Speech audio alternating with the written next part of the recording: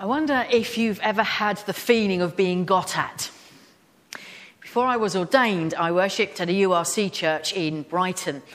And being a lay preacher, I was quite often asked to lead worship there, particularly as we shared our minister with another church.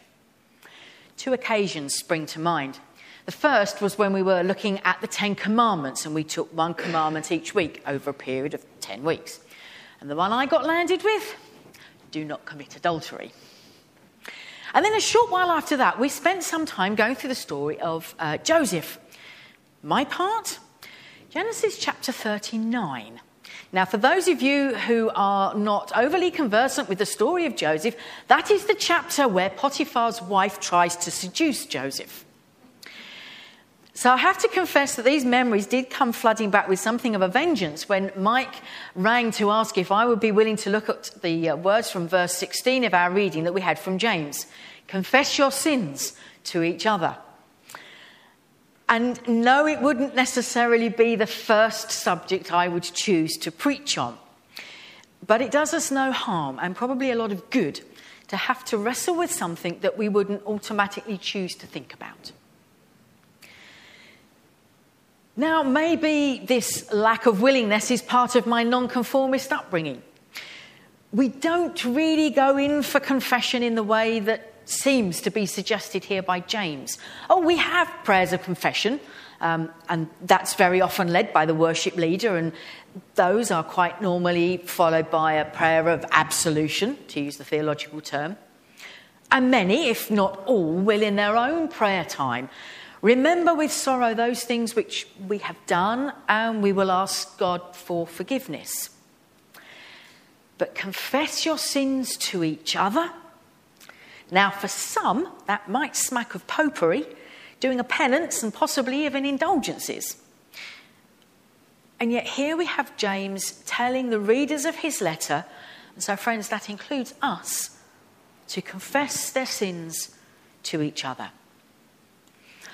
James wrote his letter somewhere in the mid-40s AD. And although there is some uncertainty as to who the author is, there is a general consensus that it is James, the brother of Jesus.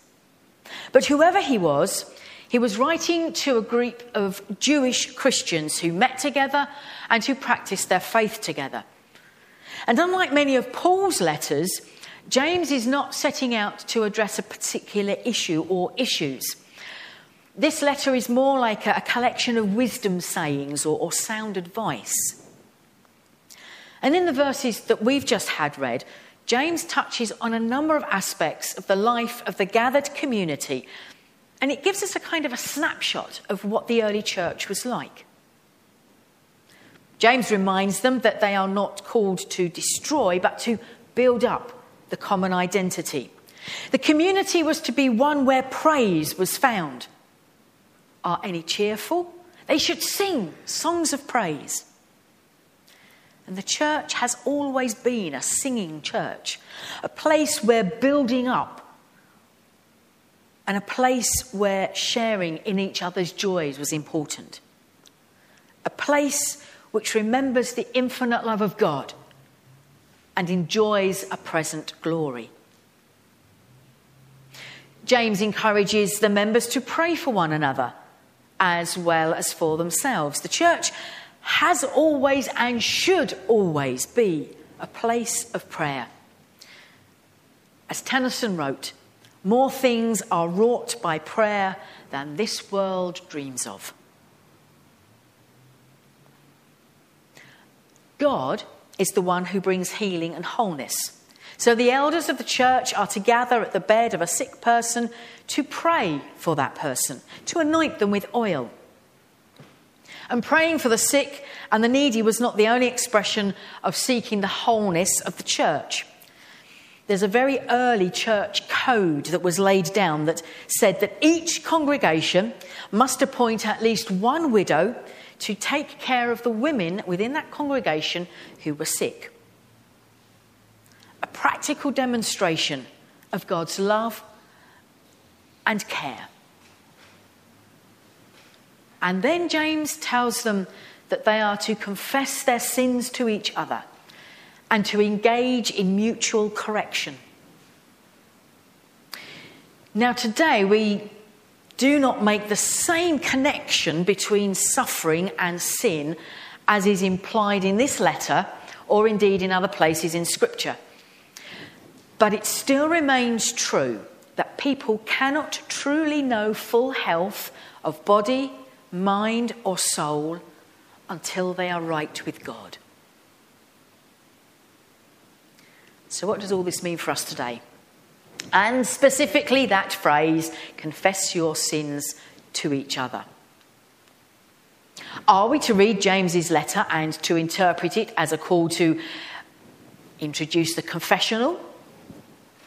Does it mean we are to consider the early Methodist classes system, where groups of people met together to study the Bible and to confess their sins to one another within that group?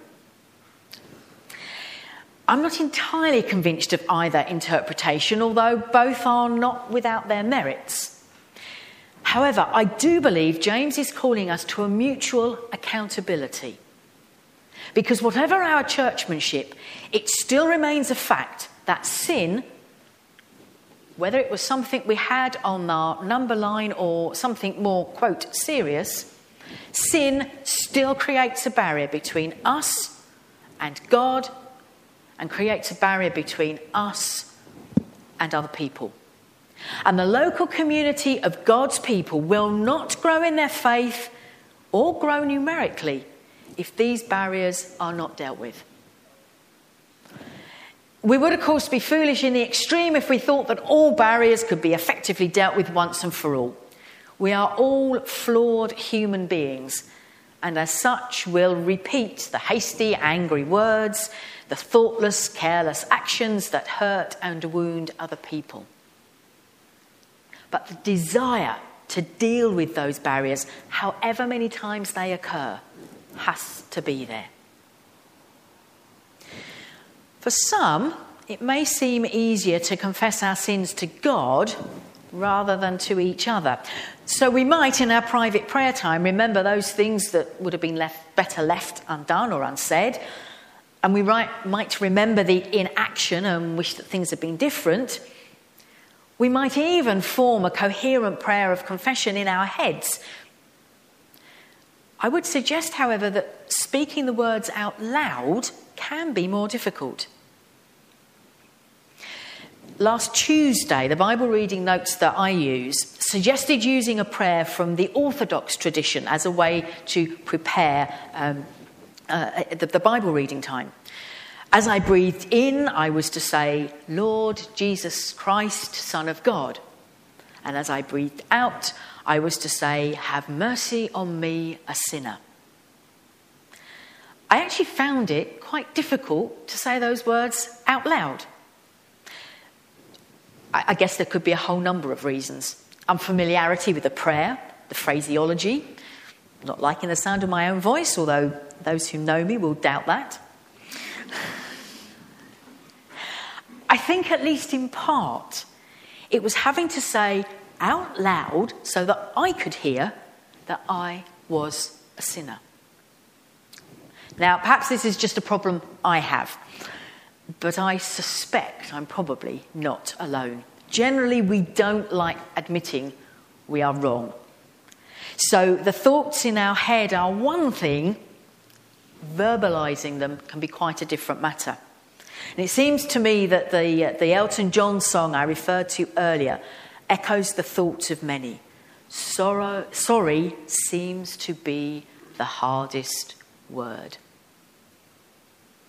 So if it can be difficult acknowledging our sins before God, how much more before other people who we can see, who we can hear a response from, who we have to live alongside day by day in a very obvious and visible way. This being so, the case about being obedient to James' words needs to be done in a way that is helpful and affirming. Any confessing needs to be done in a place of trust, love, and mutual respect. At the school where I work, my class teacher always has what's on top as part of the daily timetable. So the children sit in a circle and a teddy is passed round the circle to each child. And as each pupil takes hold of the bear, the teacher asks them what's on top. The idea is that the child can share the thing that is uppermost in their mind. Now, most of the time it's things like I'm looking forward to going to Beavers this evening, or having my friends over for a sleepover, or it's my birthday tomorrow. Just occasionally we'll get something like, oh, my pet cat is ill, or my goldfish has died. And once a child spoke about their grandfather dying. But the important thing about what's on top is not so much what he said, but the rules that go with it. You can only speak when you're holding the teddy bear, and whatever is said is not spoken about outside of the classroom. This kind of exercise only works when everyone involved trusts and respects everyone else. So for us, confessing our sins to each other might happen between prayer partners or within a prayer triplet. It might happen in a house group where each member trusts and respects every other member. It might happen within the context of a support group of some sort. And it might happen between Christian friends. However it happens, it should be done so that the fellowship is built up, so that individuals are encouraged to grow in their faith. It is not about metaphorically beating the sinner about the head and telling them how bad they are. Rather, I would suggest the approach should be similar to that of Jesus when the woman caught in adultery was brought before him. He didn't condone her sin, but he did give her back her self-worth and encourage her to begin again. We also need to note that almost invariably when sin has happened, there are two relationships that need restoring. The relationship between the sinner and the one sinned against, and the relationship between the sinner and God. Where a lack of forgiveness remains, there also remains a barrier between people and between individuals and God. It may only start as a small thing, something seemingly insignificant. No, I'm not going to tidy my bedroom. But left unchecked, it can fester and it can grow. As it grows, it becomes harder and harder to say sorry and seek forgiveness. As that happens, as the barriers grow, communities can become divided, faith is not built up, and our relationship with God is weakened.